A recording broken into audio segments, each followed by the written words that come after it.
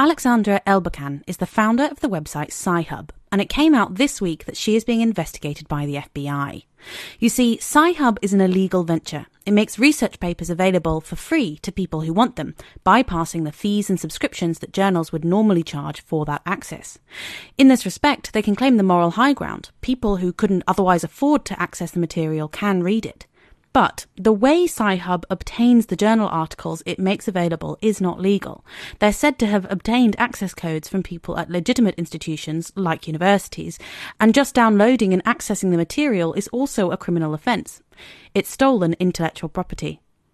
Earlier this year, users of SciHub were warned by the City of London Police's Intellectual Property Crime Unit that their data may be in danger if they access the Russia-based site. So don't, the police said, use the site, because they might steal your personal data too. But was this a reasonable fear?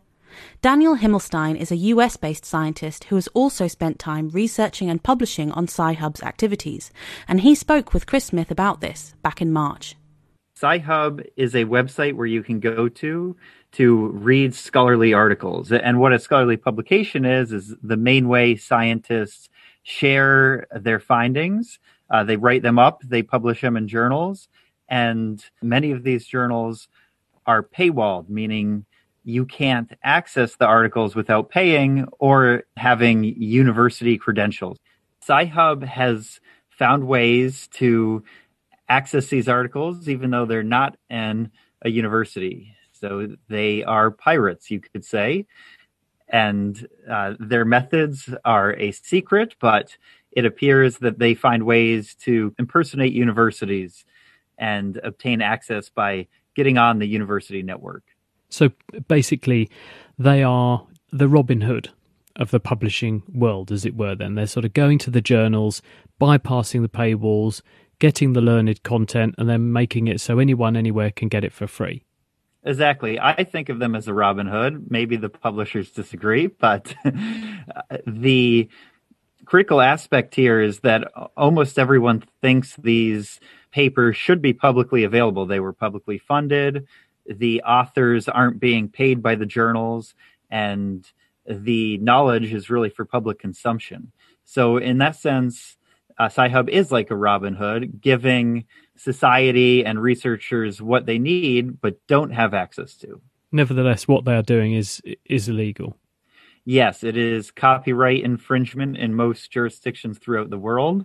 And for example, the companies Elsevier and American Chemical Society have sued SciHub and won by default judgment since SciHub didn't contest the suits. So yes, it is illegal. So how are they still operating? Why have they not been taken down? Where are they?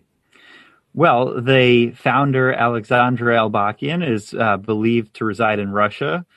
The American courts have little jurisdiction over that part of the world, and it's been sort of a game of cat and mouse. Sometimes the SciHub domains get seized, and then SciHub pops up at another domain.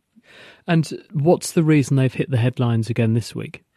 The City of London Police, the Intellectual Property Unit, released a press release saying that there are dangers to SciHub, that SciHub essentially is an organization that hacks and compromises networks, and it could be dangerous to use. And is that true? I disagree with their characterization of it, because I don't think if you go to SciHub to download an article that you're putting any of your own information or anyone else's information at risk.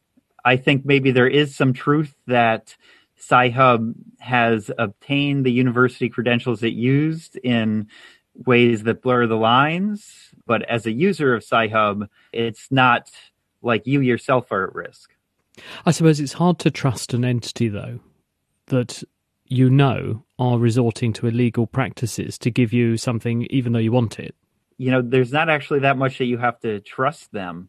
You essentially go to a website, you put in the identifier of the study you'd like access to, and it gives it to you back. If you feel comfortable going to a random website, you probably should feel comfortable using SciHub. So why has this story been spun the way that it has then? Well, I think publishers realize their business model is under threat, and they are looking for ways to stop SciHub. They've been looking for ways to stop SciHub, ever since its inception in 2011.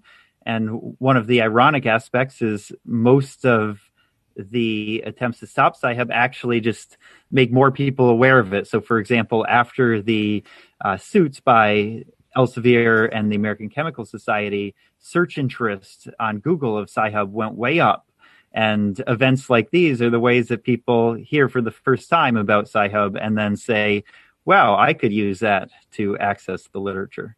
Has there been any backlash against what you regard as incorrect publicity?